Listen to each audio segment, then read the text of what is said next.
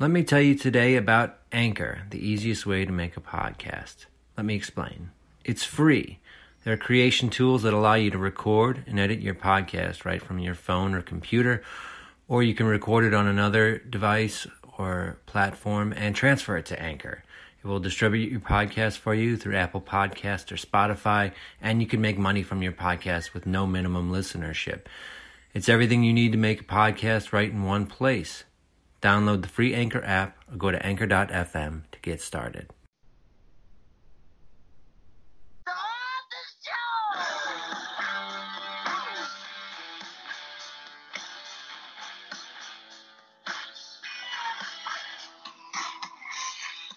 Welcome into the Triple Play Fantasy Baseball Show. Back here again with my friends, my family. Art Tornabene, how you doing, man?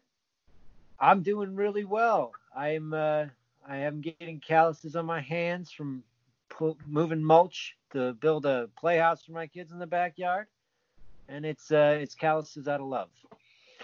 Man, Art, the kids are lucky building playgrounds and equipment for them and all the stuff that you're doing, like yard work for them on Saturdays.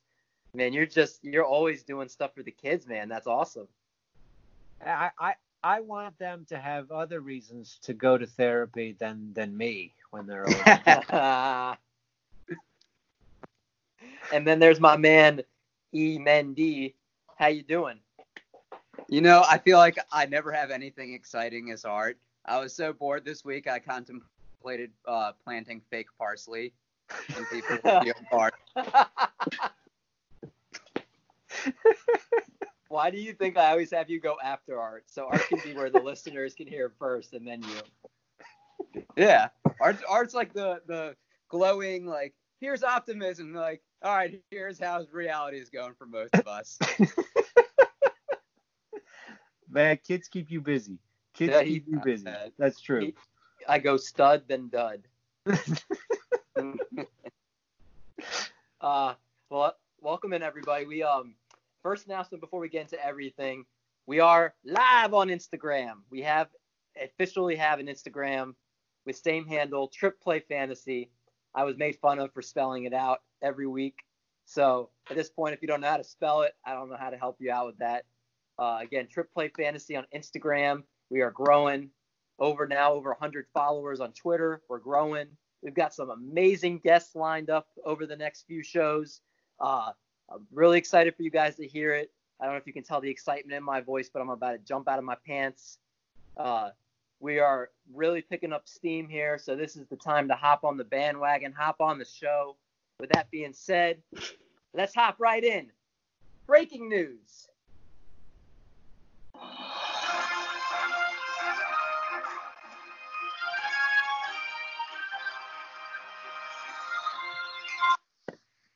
All right. Our first bit of news we have is the KBO is officially underway. So my phone, I need to just put on here. The KBO, it may be halfway around the world, but live baseball games are about to begin. After a 5-week delay due to the coronavirus epidemic, the KBO has finally started. We're watching games live on ESPN, 6 games per week, with the network getting the game feed from South Korea, using ESPN announcers to call action remotely. And it may not be an optimal setup, but it's baseball and it's what matters. Is there a team you guys are rooting for, and are you guys going to be watching? Art, I'm start with you. I only know one team name, and it's the Dinos. So I'm going to root for the Dinosaurs. I'm loving the gifts that I'm seeing on Twitter from there. You're seeing ex-Major League pitchers over there. I think Nick Kingham, who was on the Pirates last year, got the first strikeout of the KBO season this year. And, of course, we know Josh Lindblom was in the KBO last year, and he's a sort of a sleeper on a lot of people's fantasy. So I think this is a pretty high-quality baseball. I'm excited. Hopefully I get to catch a few games, but they're on super early in the morning, like 5 a.m. So it's funny you bring that up because I wanted to be the Dinos to be my team. But I've heard every podcast and every outlet want the Dinos to be their team. And I was like, let me pick a different team. But then I looked at the Dinos mascot. Do you know what the Dinos mascot is? No. His name is Swole Daddy. Oh, that's good. It's a dinosaur. You guys got to Google it. It's a dinosaur wearing a tight sleeve, like a tight T-shirt with a long neck, and he's like swole, and they call him Swole Daddy. Oh, that just makes me like him more. When I heard that, I was like, I have to be a Dinos fan. Eric, what about you? Are you going to be watching? So you know what's interesting is I get up kind of early for work. And Dan Straley pitched a game at 5 a.m. and at 9 a.m. they had him on Get Up and was talking about pitching and just getting back out there. So I thought that was really cool. I only knew the Dinos as well, but after hearing that mascot, I think it's unanimous that we support that team. Well, we're hopping right on the bandwagon for the Dinos. Our next little bit of news we have here.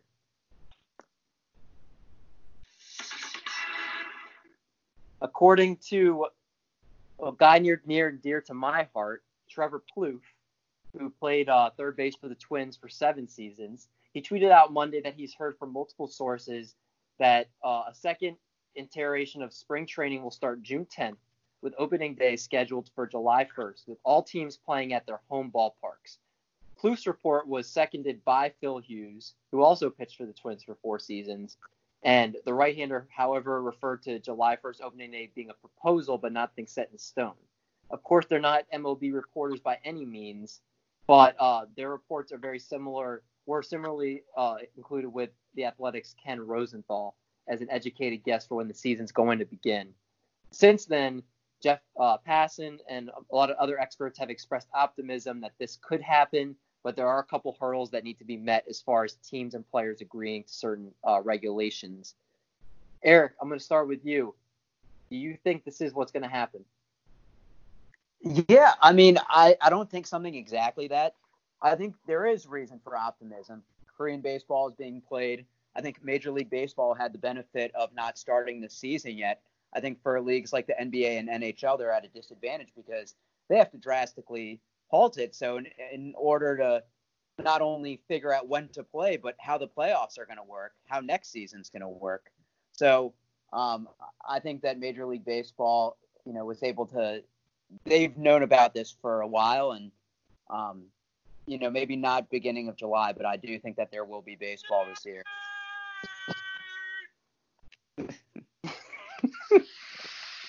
Art, what do you think? I just love. I think it's Trevor Plouffe put out his tweet, then Keith Law comes in and just poo-poos it right away, really quickly, and then Trevor got the last laugh when he got backed up. I thought that was really cool. Obviously, I'm way too into baseball Twitter, I guess, but I dig it. I'm glad that there's some movement, some motion towards a single plan. I think we all second that, and I think at this point now, we may be getting some various reports on different dates of potential starts, but the point is, they're talking about potential starts. They're not talking about if there's going to be a season. They're talking about potential starts at this. I think we're in another gear.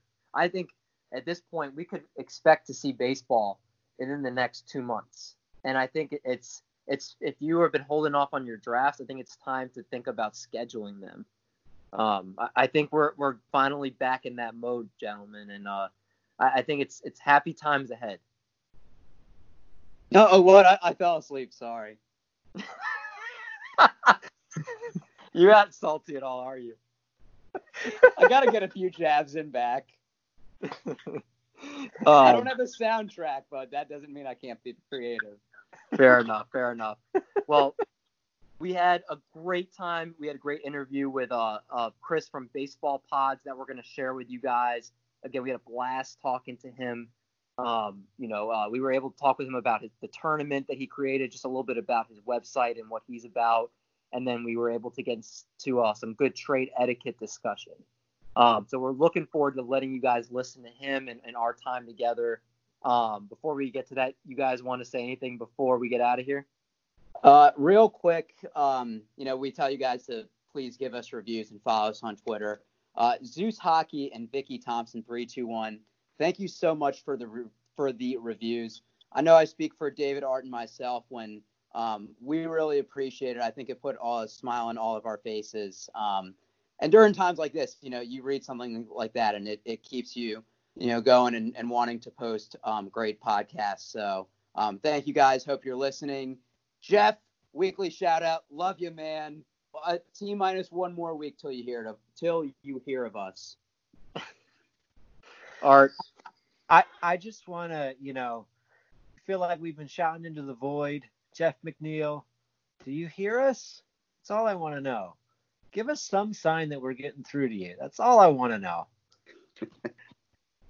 Jeff's, I think every single time we say his name, like he probably like gets like some kind of like tingle or something. He's like, why do I keep hearing my name? You're just putting it out there in the world. Hopefully things come back to you. Well, again, we echo what Eric said. We have, we're up to 3 reviews now. We've got 8 5-star ratings. We're looking to keep having those shoot up. So please, if you're enjoying the pod, please leave us a review and a rating. We really appreciate it. It's how we're going to keep growing. And again, we hope you enjoy our time with Chris from Baseball Pods. We'll catch you guys next week. All right, we welcome in Chris, or otherwise people know on Twitter as Baseball Pods. Chris wrote regularly for fantasy baseball websites and nationally published fantasy magazines. And if you didn't know, he's also the mastermind behind the famed Baseball Pods Fantasy Baseball 2020 podcast bracket. Chris, how's it going, man? We're really happy to have you on. It's going good. I'm happy to talk to anybody outside of my family these days. Are you bored of them yet, or you just hanging up there? I got a great wife and 3 boys, and they're phenomenal. And thank God, because I think if I was alone, I'd be going stir crazy. Well, you've been doing really great stuff. I want to get the bracket is entertaining and great. I do want to talk about it a little bit. Sure. But first, I really wanted to point out, I kind of dug a little bit into the whole Baseball Pods Twitter and website that you have. And as it says on your site and your Twitter, you promote entertaining and informative baseball podcasts and highlight the best stuff for us. I really think it's really an awesome thing you're doing. You're just taking all the best podcasts all around the internet and all around the Apple and Spotify, and I think you're showing all these people all this great content. What was kind of your inspiration to start kind of getting into this?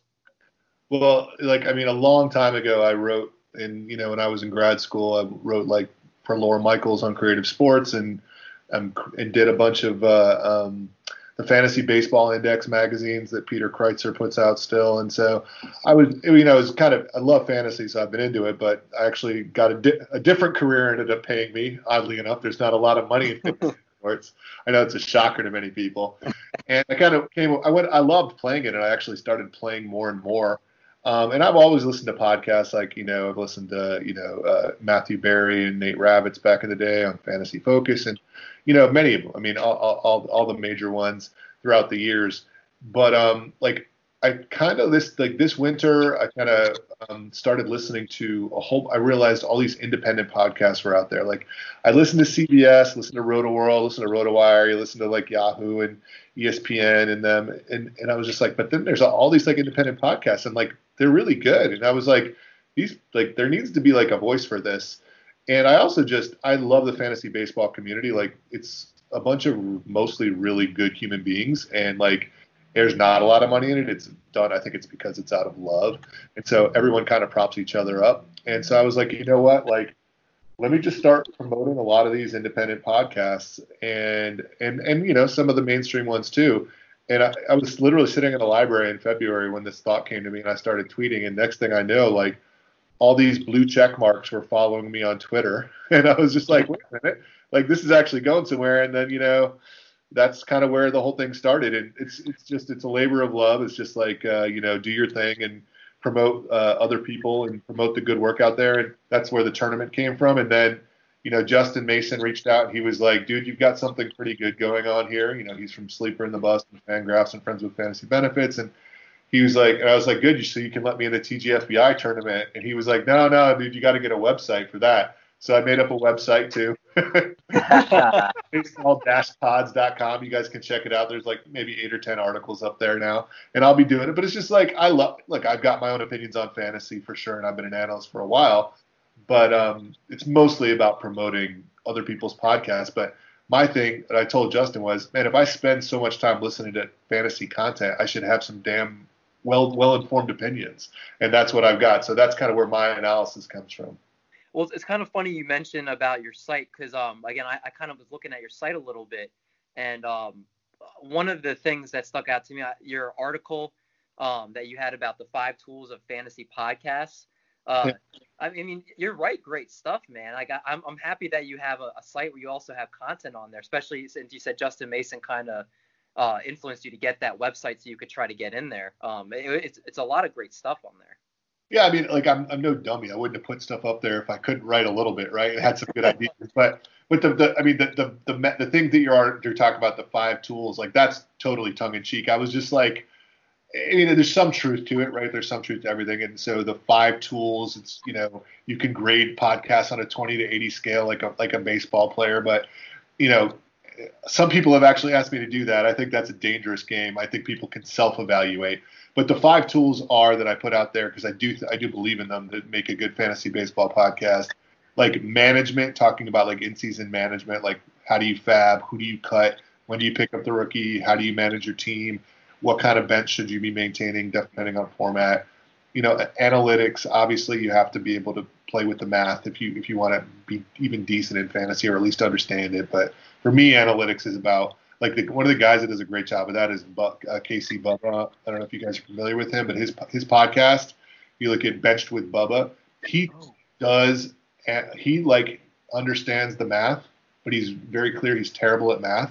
So he takes the time to understand it and then explains it to people like me who don't understand it. So that's an example of like doing it instead of, hey, what's the X roll bacon times CSW squared? I'm just like, I get lost in that stuff. So I like analytics that can explain it to the lay person. Personality, you got to have personality. You guys got a ton of that on this podcast when I listen to you. But like, you don't want to listen to someone that's boring, Right. This is for entertainment. Prospects, I just think that you have to have some kind of prospect analysis in the game today. Even if you're playing like NFBC redraft, you have to know who the rookies are going to be coming up.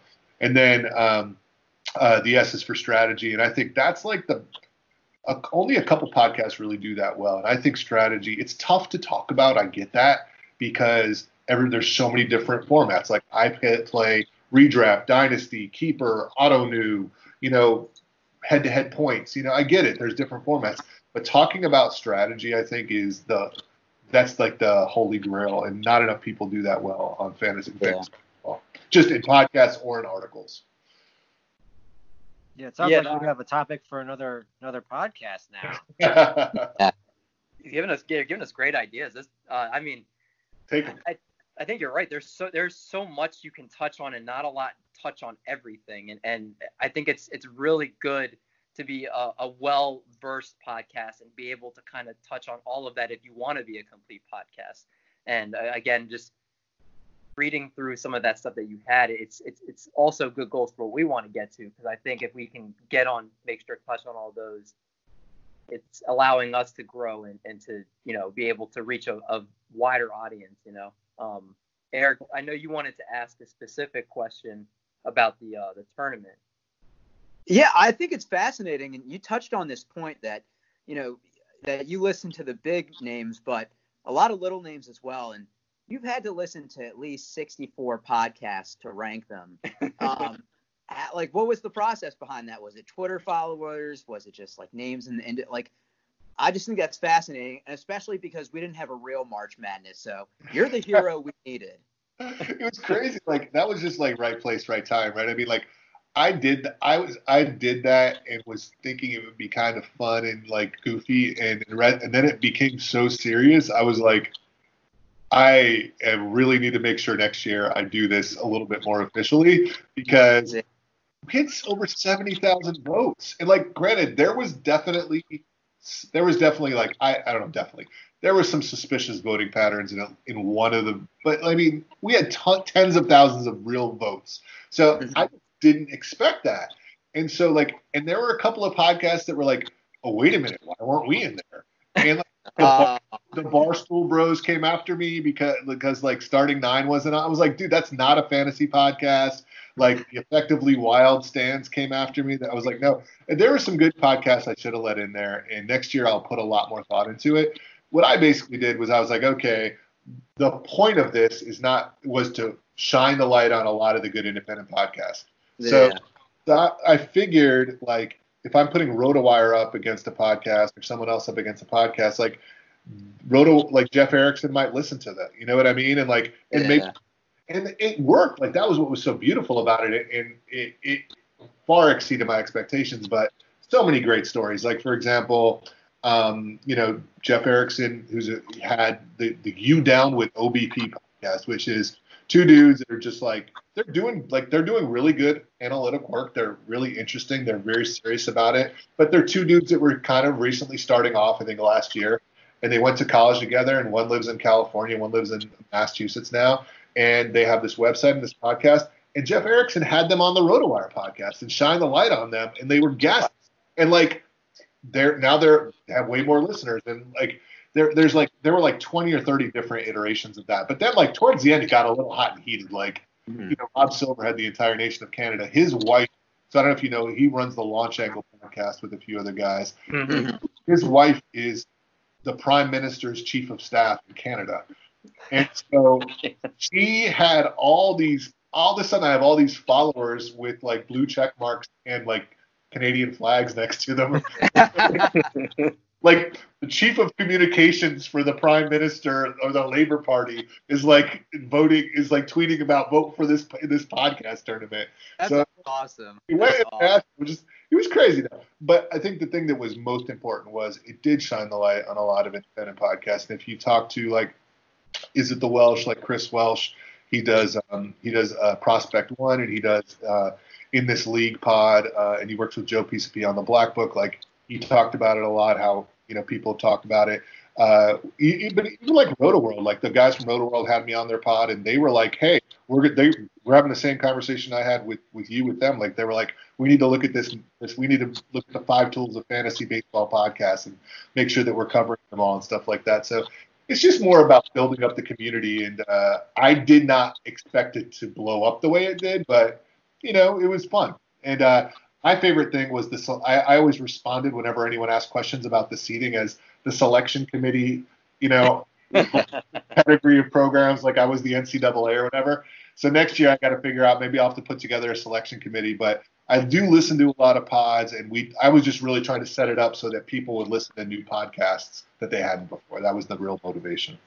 To make it official, put the next 4 and then the 4 after that out, like in bracketology. Oh yeah. Oh, just trust me. Like I did not think it was gonna blow up like it did. So we're gonna do there's gonna be playing games next year. Like that's yes. Like, okay.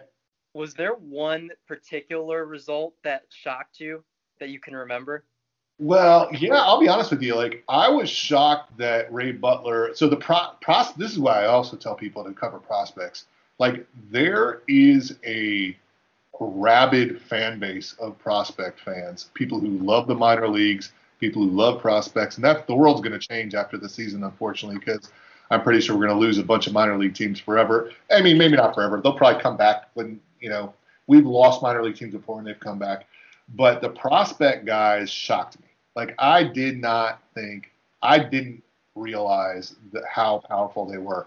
And I think that Ray Butler took down The Athletic, which is no joke. Now, I think one of the reasons The Athletic lost is because they were behind a paywall for a very long period of time and only came out from behind that paywall in February. So they didn't have the listener base that a lot of these, but Ray's got his army out there, and Prospects 365 took them down. And they were, I think that they were the highest ranked seed, the lowest ranked seed that went the farthest. And he's already said to me his goal is to be a 4 seed next year. I think I know Pitcherless won the whole thing. Oh yeah. They've been just rising through the ranks. I think are they pretty much a guaranteed number 1 seed next year? I think they're going to be. I mean, first of all, they're taking over the Korean baseball market. You know, you guys. I mean, with basically RotoWire and PitcherList are doing all this great KBO analysis. So I was to give credit where it's due. I was on a pod with Matt Williams from the Turn 2 podcast, which is another one of the great independent podcasts out there. And Matt, I was on with him early in the tournament, and he said, "Who are you picking to win?" And I was like, "Well, I can't. I'm not going to bias the results." So off air we talked, and I told him I thought that one of the Welsh, like the Welsh and Bogman, if you guys don't listen to them, first of all, they're hysterical. Second of all, they got a whole Patreon army out there. And I thought in this league might be like the dark horse. And they were really good. They did very well. But he told me PitcherList. And I was like, interesting, because I could see it. I was like, but Matt, why PitcherList? And he was like, because no one hates them. Like, they're the nicest guy in the world. They do really good work. They're really smart, but they do it. They're so nice to everybody, and no one hates them. And I mean, there was definitely there were certainly like an anti-RotoWire vote at some point. There was an I think there was an anti-Yahoo thing because Scott Pianowski won the Yahoo Fantasy Baseball Pod of the Year, and I think there were a lot of people out there that were like trying to take him down for whatever reason, because he was the big dog. So, I thought one of my favorite other moments was this goes back to Justin being a bit of a character, but he was like, so it was getting a little heated on Twitter, and some people were getting a little uncomfortable, and like Justin Mason went on there and was just like, hey guys, the spirit of this tournament is that we should just be good people and treat each other well. Can't we just do that as human beings? And so I'm literally typing, yes, Justin, thank you for putting this out there. I press tweet, look at the response, and he's like, whoever he was playing, they're using child labor. So he was just like, I was like, you son of a gun. And if you've ever met him or talked to him, you can just see him like cackling in delight, smoking one of his menthols in his t-shirt.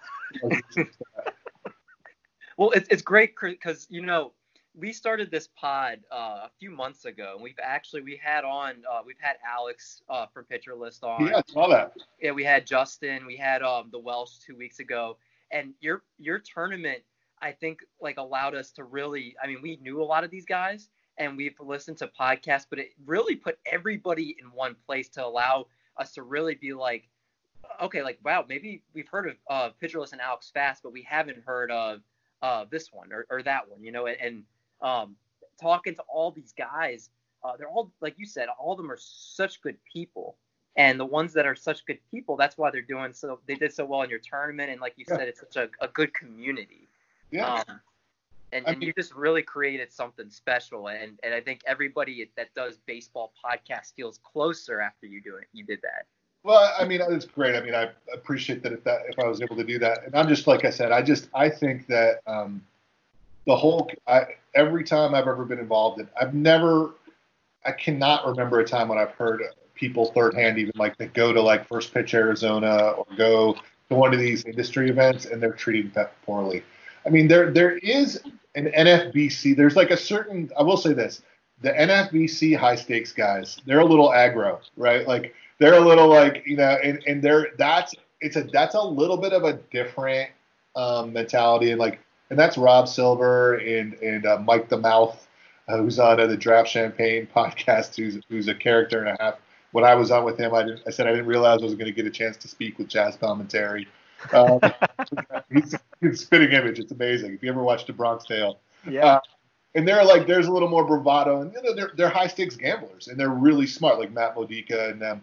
But most of them also even are like super nice. And when you talk to them, there's a bravado on Twitter and a bravado.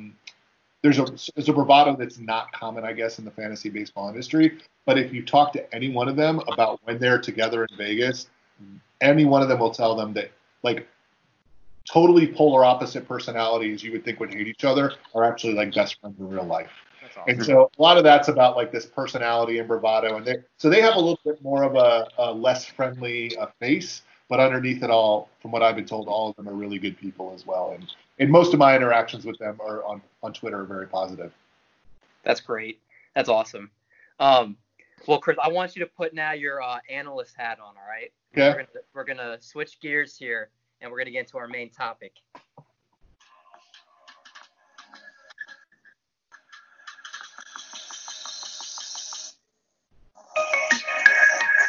There it is. Waiting for the bass to drop. So, trade etiquette. There's two major parts of every fantasy season that we love. Drafts, of course, which are always the best parts of every season, set the foundation for our team and have months of anticipation leading up to them. After the draft, we're in the thick of the season. What else do we have? We've got trades. Once the draft's been completed, it amazes me how quickly trade offers start to fly. One of the most common problems that there is terrible and offensive trade offers. Nothing can ruin your chances of improving your team than poor trading etiquette. Bad trade offers can make your blood boil, cause offers of spite, and wreck integrity of various players within your league. While you and I might not know the 13th colony of the United States, which was Georgia in 1732, there are a lot of things that we can do to make sure we set ourselves up to be the great trade partners that we most can be. You need to put yourself in the best possible position to propose and complete trades with league mates in your league. So, I ask you gentlemen, Chris, I'm going to start with you. What are some tips and some things to avoid to maintain good trade etiquette? It is the type of thing that can rip a fantasy league apart, right? I mean, this is it. This is like the I think the third rail, right, of fantasy baseball leagues. And I have definitely gotten in some of my most heated arguments with old friends in fantasy leagues over stuff like this.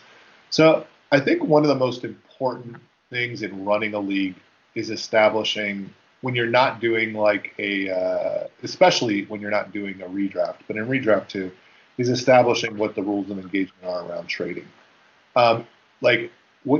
If you are going to have a dynasty league or a keeper league, everybody should just kind of understand that there are going to be trades that look very lopsided.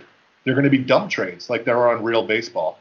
And if you're not okay with that, I think that's a discussion you should have at the beginning before you really start your league. Because otherwise what ends up happening is people are like, wait a minute, this guy was in second place and he just got 2 first-round picks for 2 guys from next year and wait a minute, now I'm not going to win the league because of this. Everybody just has to make sure that they're on the same page.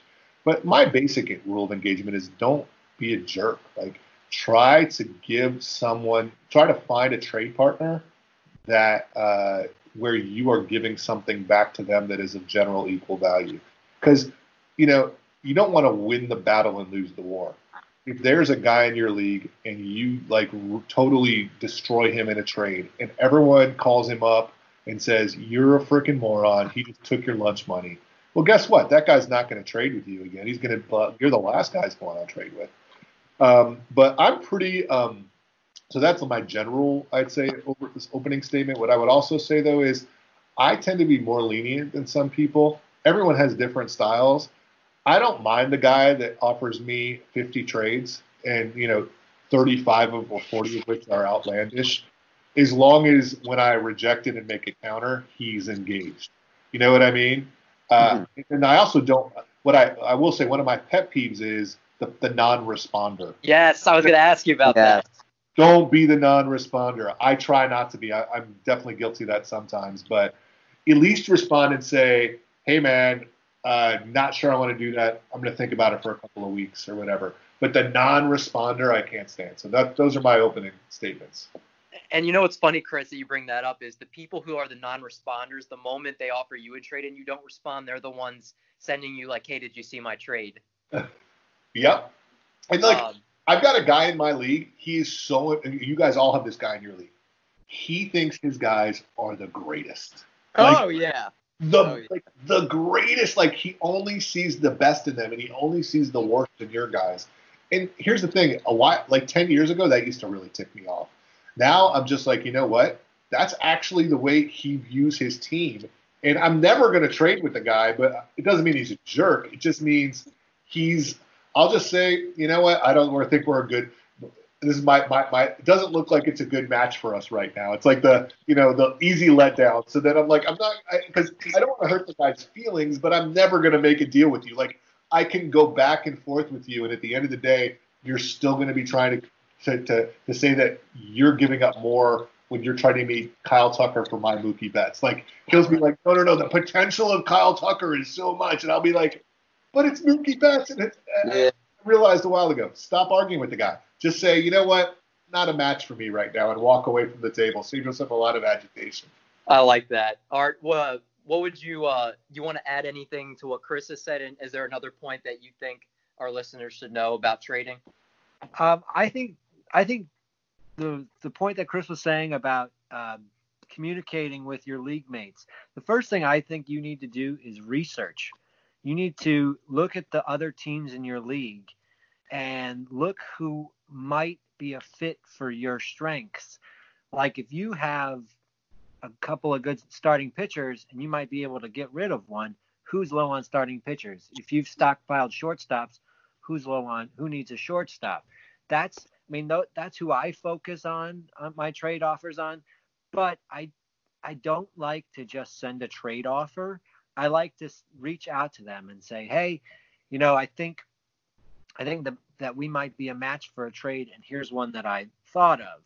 And if the conversation doesn't go anywhere, like if they respond with a trade that I would never take, then I go, all right, we don't value our players the same. So research is a big thing. I like to make sure that I stockpile strengths. Last year, I was stockpiling first baseman because I felt like if you had a good corner that was a first baseman, a good util that was a first baseman, if you did it right, people were going to be low on first baseman because it was sort of a middling position after the top level. I like to stockpile positions because then people go, oh, he has 3 first basemen, I just lost mine. And they come to me for a trade, or I can then look if they get an injury. I can then come to them and say, hey, you just lost a guy. Is there a trade we can work out? The other point that I would like to stress, do not drunk trade. Don't drunk trade. Don't talk trades when you're drunk. Don't offer trades when you're drunk. Because you're going to be coming to the league chat the next day going, guys, I was really wasted when I offered that deal, and I have it back. Don't drunk trade. I like that. I didn't know that's where this good conversation was going to go. Yeah, seriously. And then just ending it with that. I thought you were going to be the one to bring that up, Eric. Really? Eric, what else would you add? Guys, great points. Everything you guys said is something that I wanted to say at one point. Art, I think your point about research, there's a few things for me. We, David, Art, and myself play in a league, and it's called Fantasy Baseball for Gentlemen. And it's kind of how the fantasy baseball community is. Just like, you want to win, but you're going to follow rules, or you're going to, just be, a fun person to interact and to be in the league with. So for me, the first one is don't send any ridiculous trades. Don't send Kyle Tucker for Mike Trout. Thinking, to me, it's a waste of time because there's no way, even if I was really, really drunk, I would ever accept that. I think another thing, too, is to not say who you want right away. I think on any given team, you could see multiple players you want. So just reach out and say, hey, are you interested in making a trade? I think if you say somebody like, oh, hey, I want, Walker Buehler, then you're giving a little bit of leverage and somebody knows, okay, I can try to get more out of him because he really wants that player. Like Art said, kind of look at the strengths and weaknesses. Ask who they like on the team. I think just be upfront. Trades can go one way or another. Somebody could get hurt and somebody could go off that you don't, anticipate. But if you've talked it over and you're in agreement that it's a good trade, like you said, Chris, I think you're more likely to do business with that person again. Where do you guys stand on vetoes? God, Ooh, good question. That is tough. So I personally, I think that you need to get more than half the league to veto, but there is a risk when you do that, because if there is one veto, then it could start a slippery slope for all these other vetoes to come in. So I think you have to be very clear, especially if you're in a dynasty league from the start. Hey, no trades are getting vetoed, or hey, like half the league's going to veto. It's going to have to happen. I just think as far as vetoes, you just have to be on the same page where everybody agrees. What are your thoughts? Yeah, I'm generally anti-veto. I feel like if you're in a league where you need to veto a trade, you have someone in the league that shouldn't be in there. The only way, and frankly, the only way I think you can veto a trade is if there's kind of evidence of collusion. And you guys are playing in a league. Most of my leagues are friend leagues too. Like that would never be the case. Like sounds like your league's the same way. If I was ever in a league where I felt like I had to veto, we needed to veto a trade, I would consider leaving the league myself, or like the people involved needed to leave, because we're all grown men and women who are playing, and you're putting your money on the table. Like we don't value players the same way. Going back to the trade thing, one thing that I've done, I got so close to a mega deal that I couldn't pull it off. That I went to the guy and I was like, look, because this is in a dynasty league. We had about 8 or 10 prospects we were throwing around. And I was like, look, let me just show you. This is the list of how I rank the prospects that we're talking about. You tell me. He came back and he had like almost the polar opposite list, because people value prospects especially differently. Not just it's exacerbated at that minor league level. But that helped us eventually get to a place where we could pull off a trade. Like I kind of showed my hand. I was like, look, this is my hand, man. This is what I'm playing with. You show me yours in good faith, and let's pull something off. And we did. And it turned out to be mutually beneficial. But I'm sorry to get us off track. But yeah, if you're in a veto league, I don't know. I just, unless there's evidence of collusion, in which case those guys are out of the league. We have too much drama in our everyday lives. Fantasy baseball is for fun. That's a very good point. A couple things also that I don't know if you guys consider the same thing too. I call these players basically the one-timers, and they're the guys that have a 3 home run game that come out of nowhere. Someone picks them up off waivers, and then the next day tries to trade you for Mike Trout for them. And they say Mike Trout's in a 10-game slide. He looks like he's hurt. You might as well get someone who's coming off a 3-homer game, trying to maximize the buy high, sell low. I can't stand those guys. We all know one of those guys that do that. Is that, Chris, you have anybody that like in any of your leagues that have done that? Not that often, because I think I've tried to weed down my league, so I play with like really good people most of the time, but it's definitely happened. I think more of what I see is just what I was talking about before, where some guy will have a legitimate opinion about someone, and his guys are just so much better than yours, and I'm just like, you have to treat everyone differently. It's funny.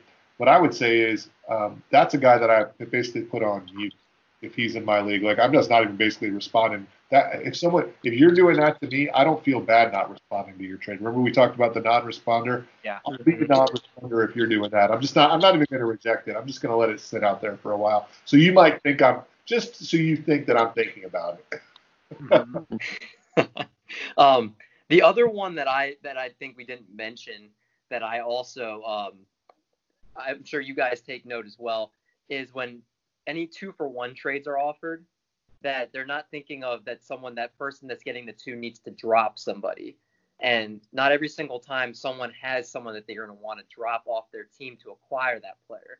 So I think you have to be mindful if you offer a 2-for-1 that you know for sure that they're going to be willing to kind of take someone and drop them off their team. What are your experiences with that? Do you feel like that could be a hindrance in some trades? I don't like. I would rather make it a 2-for-2. I think 1-for-1 are by far the easiest trades to complete.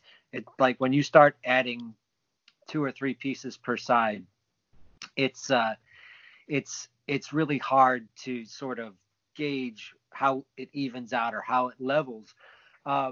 I think there are some owners who don't want to take 2-for-1s because they don't want to give up the best player in the deal.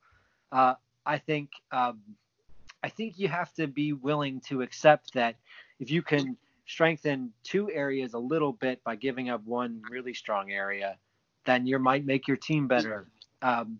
So because the goal is to win the league, it's not necessarily to win the trade. So I think a 2-for-1.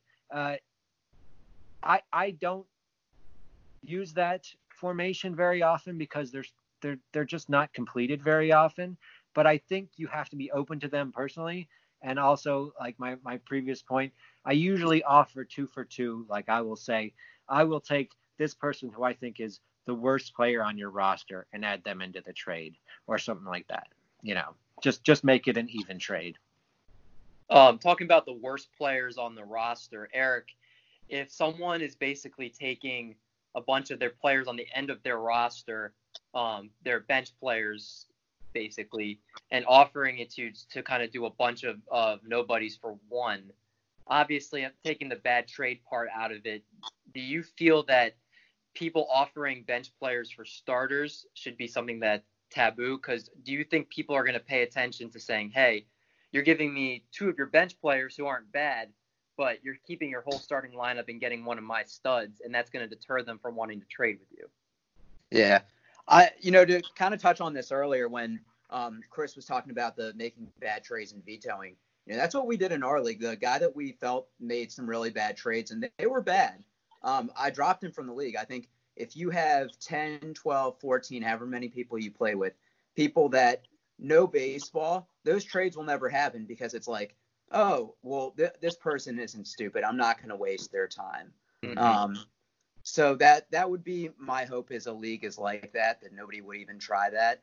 I think at some point you just tell them the truth of like, hey, this doesn't make sense for these reasons, and then tell them players that you do like, if you want, Clayton Kershaw, you're going to have to throw in and, give a few options so they know kind of where then to start a trade if anything is realistically going to happen.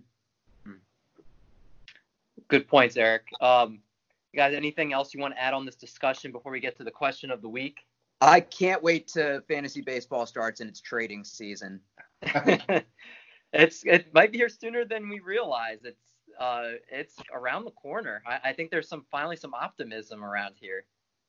But with that being said, let's get to our question of the week. If I was a question, would you be my answer? If I was the music, would you be the dancer? If I was the student, would you be the teacher? If I was the sinner, would you be the preacher? Would you be my... All right. New tunes for this week. I like No that. swear words.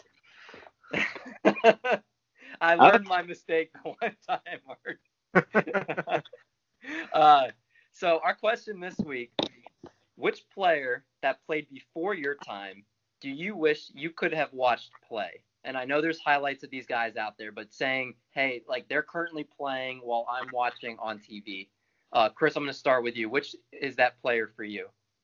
It's pretty easy. It's Josh Gibson. So like he played in the Negro Leagues and was a catcher and was supposedly like one of the greatest hitters of all time. And I think he actually ended up he died before he got a chance to play in the major leagues.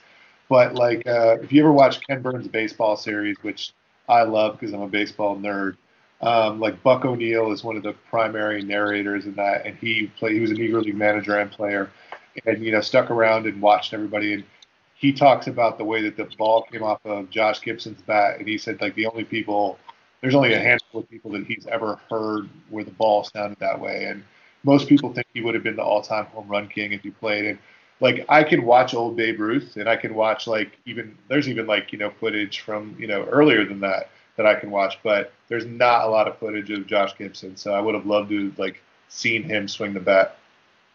That's a great choice. Art, who is yours? Yeah, I think that's a great choice too. It reminds me of this HBO movie that came out based upon the Negro Leaguers coming to Major League Baseball. I think the guy who played Bubba from Forrest Gump played Josh Gibson. It was a great movie. And I had thought about saying, I want to go to a Negro League game. I thought about that, where I could have seen, Cool Papa Bell and Satchel Paige and all those guys. I eventually settled on Sandy Koufax, trying to see him during that short prime he had. His windup was so cool. He was so dominant during that time. I would have loved to seen Sandy Koufax pitch just one game. Great choice as well. Eric, how about you? Yeah, good choices.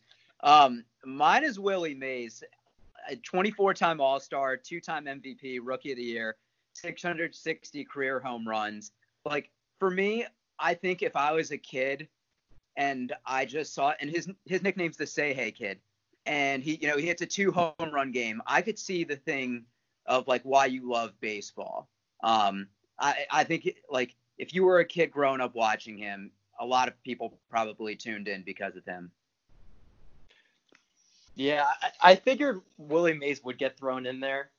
I would have been shocked if he didn't. I mean, he's a generational player, of course.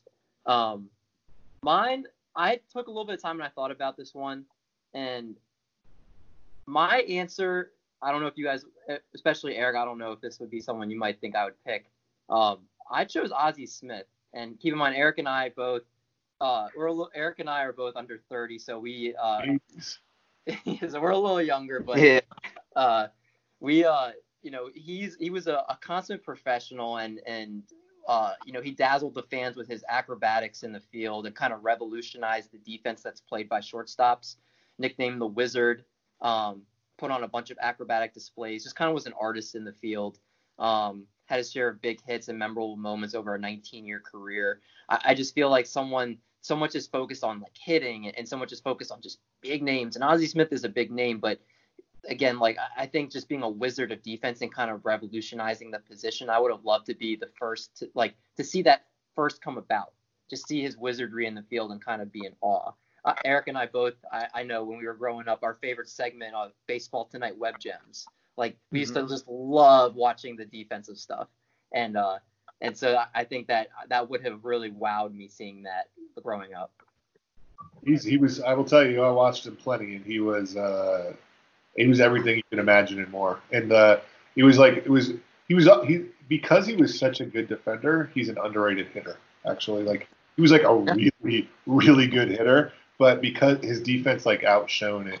I mean, it's interesting. Like people, I think that Andrelton Simmons today, people would say is a better defender than Ozzie Smith. I think they would. It'd be close. Like it would be one. Also Omar Vizquel and a couple other guys are in that conversation at shortstop. But what I love watching Andrelton Simmons play. It is beautiful. It's art. But like Ozzie was different. He was different. It was like you were watching a show when you were watching him play defense. Mm-hmm. Yeah, absolutely. Well, I was tempted, and I didn't do it. I was tempted to put Ken Griffey Jr. on this list because Eric and I both missed his like prime years. We saw him like really when he was with like the Reds was when we really started watching baseball, and I was like, nah, it doesn't count. You can't do that. Yeah. I had no idea how good he was until YouTube. Is that right? Yeah. Oh, man. I mean, just didn't see it. I mean, I knew about it, but just to see the highlights and that swing. Yeah, Eric and I both really got into baseball in like the early 2000s. Like that's when we first started really tracking it, and so like we missed the huge good years of Ken Griffey, but it's not too far. We were still alive when he was still pretty good, so I don't want to count that. The player that hasn't been mentioned that I think you had to see it. There's certain players that are like moment in time players. And the player for me that when I talk to like I've got a teenage son, when I talk to him about stuff, it's like, and he's obviously younger than you guys, but still, Bo Jackson is the guy. Yeah. Like, if you like Bo Jackson, not only in baseball but in football, both. Like Bo Jackson seemed like he wasn't even a human being. Like he was superhuman. Like that's the guy that numbers don't even. His numbers are phenomenal. But his numbers don't do him justice. And the highlight reels are good, but watching that happen, you just blew your mind. It did not seem like a human being. He seemed like he was like someone better than all of us. The Sports Center, or what is it? The not E60. It was the 30 for 30 of him. You kind of could see just how different a human being he is. Yeah. It was great. It was great. And by the way, when I brought up Buck O'Neil brought up like I think 4 people in the history of baseball where the bat sounded the same way. I think it was Josh Gibson, Babe Ruth, Mickey Mantle, and Bo Jackson. I think those are the 4. I think those are the 4 that were like the way the ball sounded off the bat was like out of the movie The Natural, you know. Yeah. Yeah. Well, those were all great choices, guys. Let's quickly move into our last segment, the game of the week.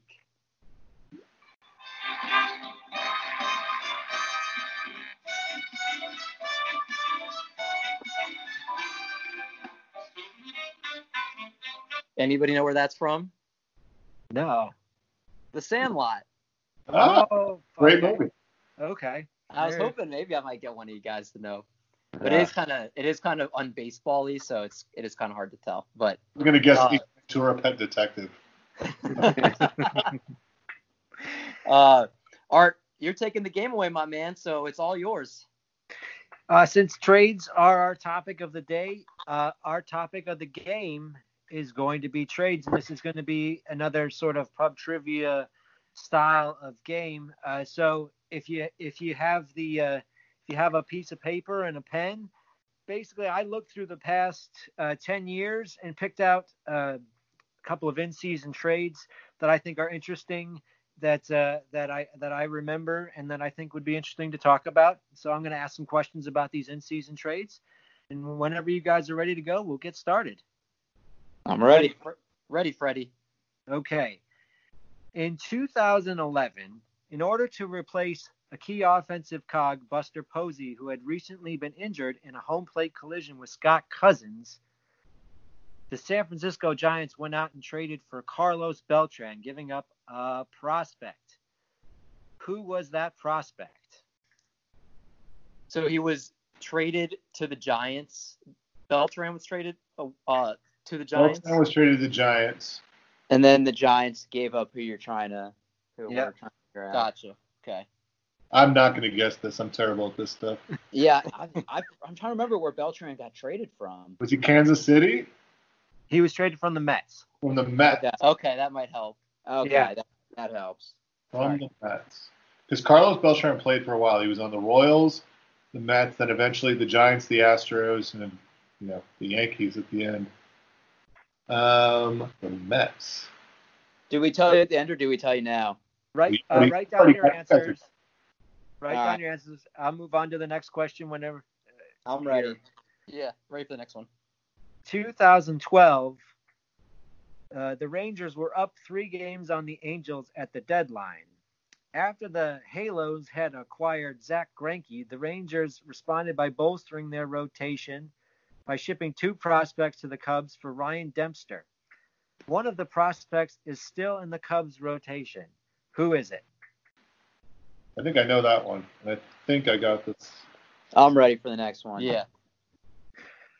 Also in 2012, in a rare trade involving 10 prospects, the Astros and Blue Jays swapped 5 players each, I believe. The Astros later flipped one of these prospects as a main piece in their trade for Garrett Cole. Who was that prospect? So the Astros got him from the Blue Jays and then shipped him to the Pirates. Yeah, in a 10 prospect trade in 2012. And then flipped that prospect for Garrett Cole a few years later. Okay. That person's still good, I guess. He's draftable in fantasy. I think I know that one.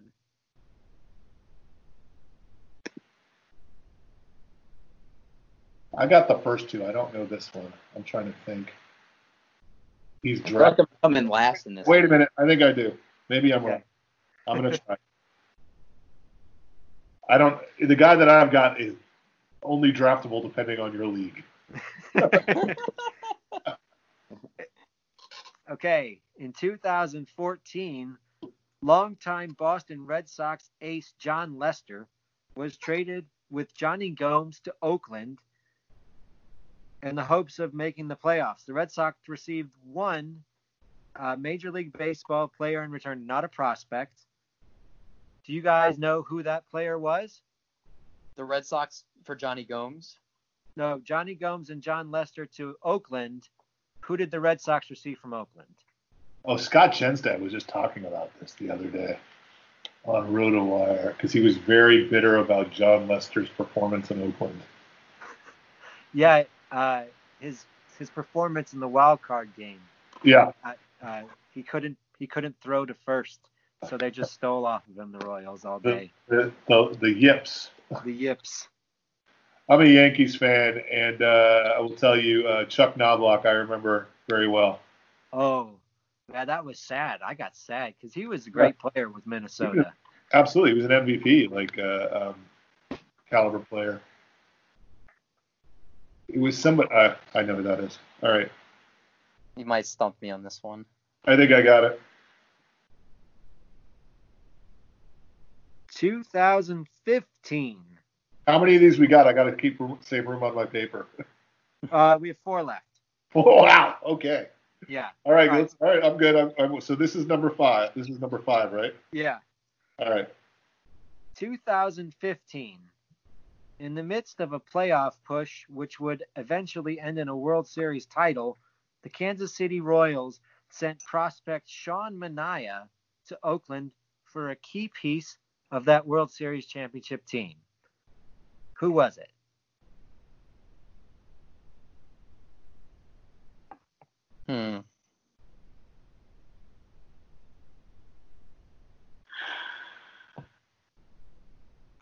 I got to guess. I got to guess too, but I think it's wrong. Same. All right. Next one. 2016. In a pair of trades intended to help end their World Series drought, the Dodgers shipped out prospects Frankie Montas and Yordan Alvarez, among others, and received 3 players in return: a starting pitcher, a relief pitcher, and an outfielder. 1 point for each correct answer of the 3.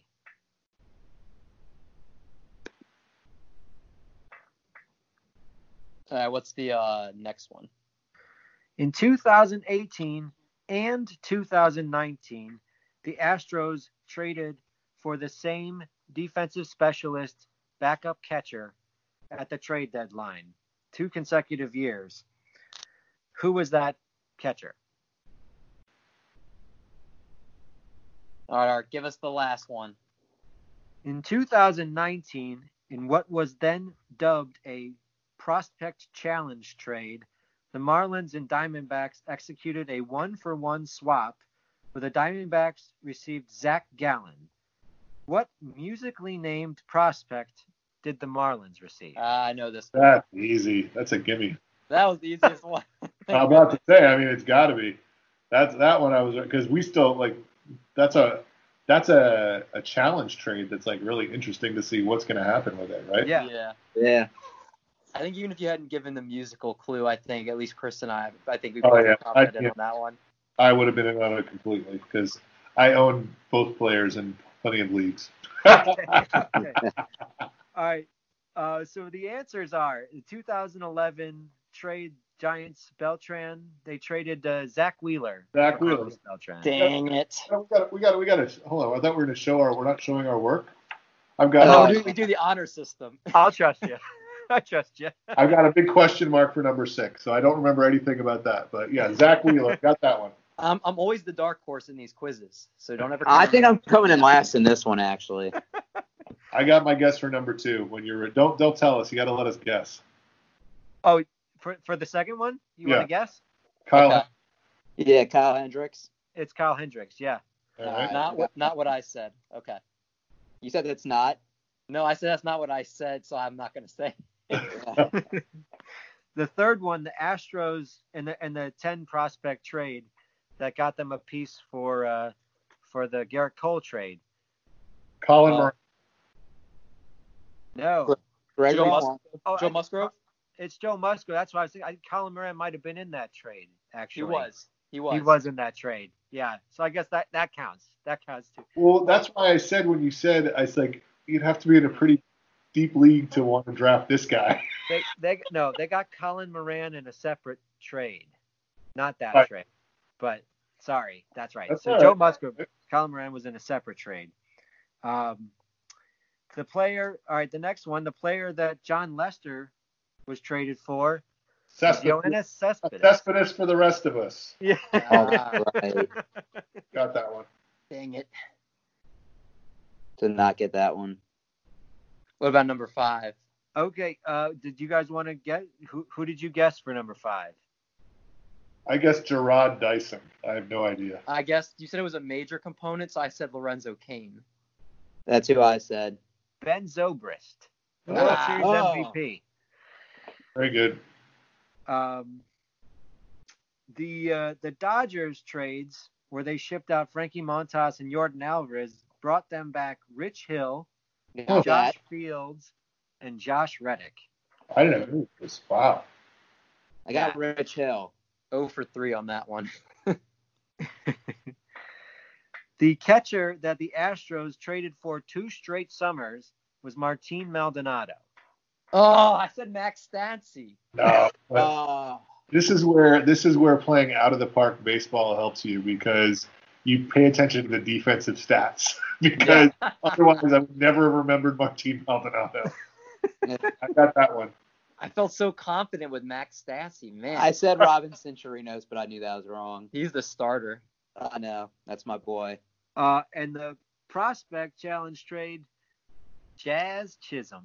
Jazz Yeah. So one of the new Bahamian Wonder Boys. Smooth jazz. So what was the scores here? I had how many points did you get for the 6th question? Because I got 0 on that one.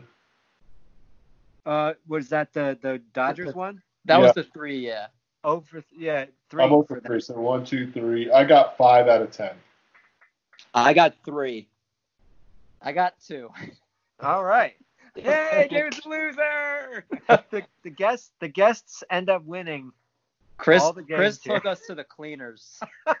I did not think that was going to happen, especially when I went 0 for 3. I think I was very worried, but those last 2 questions helped me out very much. There it is. Chris, man, well, that was fun. And Chris, we really appreciate you coming on and being a part of this. We're a big fan of what you've been doing. So we really appreciate your time. Well, I appreciate you guys having me on. It's great. And like I said, when you kind of reached out, and I think I listened to one of your pods and reviewed it and promoted it, and I'll definitely be doing that because you're getting some really good guests. And, like I said, you have clear baseball knowledge and passion, and so bringing that to the table with, the guests that you're bringing in is a really interesting recipe. I think you guys are going to start to grow. So maybe I'll see you next year in the Baseball Pods tournament. Thanks so much. That's a nice tease. Put it as a 12 seed. 12 seed's always upset at least. Thanks, Chris, one more thing before you go. I do want to. I saw that you have a fundraiser that you have on your site. I just wanted to make sure, just for the listeners, how they can donate. Oh yeah, if you go to the baseball dash. So my Twitter handle is @baseballpods. Most people know that. The website is baseball-pods.com, and it's really, so you guys know, I'm sure you do, Todd Zola, who's Lord Zola. He's one of the godfathers of the industry, and he's a really good guy. And he worked with Laura Michaels on launching Creative Sports many years ago. And one of the things that's tragic, Laura passed away in I think 2017, I believe it was recent, was like Laura's whole thing was giving an opportunity to up-and-coming writers. And so that's what the Creative Sports 2 was going to be about. And he was launching it, and he was all over SiriusXM. He's, you all know who he is. He's the Zen master of fantasy baseball. And so when he passed away, tragically, Todd kind of picked up the mantle of Creative Sports, and has kept it going. And it's a place where if you just have a passion about writing about fantasy sports, you can start there. And so that takes a little money. And so the link is to the fund that's in honor of Lar, and the money goes towards keeping his legacy alive.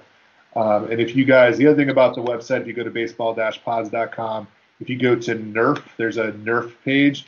So NERF is the New England Roto Fantasy League. It is. I live in New England, and it's I don't know where you guys are located, but it's modeled after the Barf League, which is something else that Lar and Justin Mason started on the West Coast. And you can see, if you scroll down there, you'll see the custom-made Lorne Michaels Championship Trophy, which is also another way that we're carrying on his legacy. So once again, this is all part of being a community, and the community, believe it or not, is 30 years old at this point. And so I just always feel like I'm not trying to make any money off my website, but if someone wants to see something and wants to be like, hey, this is really good, I want to support this type of work, donate to Todd, to the work that Todd Zola does with Creative Sports 2 over there in honor of Lar. That's great, Chris. And again, we can find this. There's a link on your Twitter page at Baseball Pods, and then there's also, they can go to baseball-pods.com. You got it, man. Perfect. Thanks again, man. We really appreciate your time. You're the best. Thank you, guys. Thanks, Chris. It's been an honor. Have a good one, fellas. You too. You too.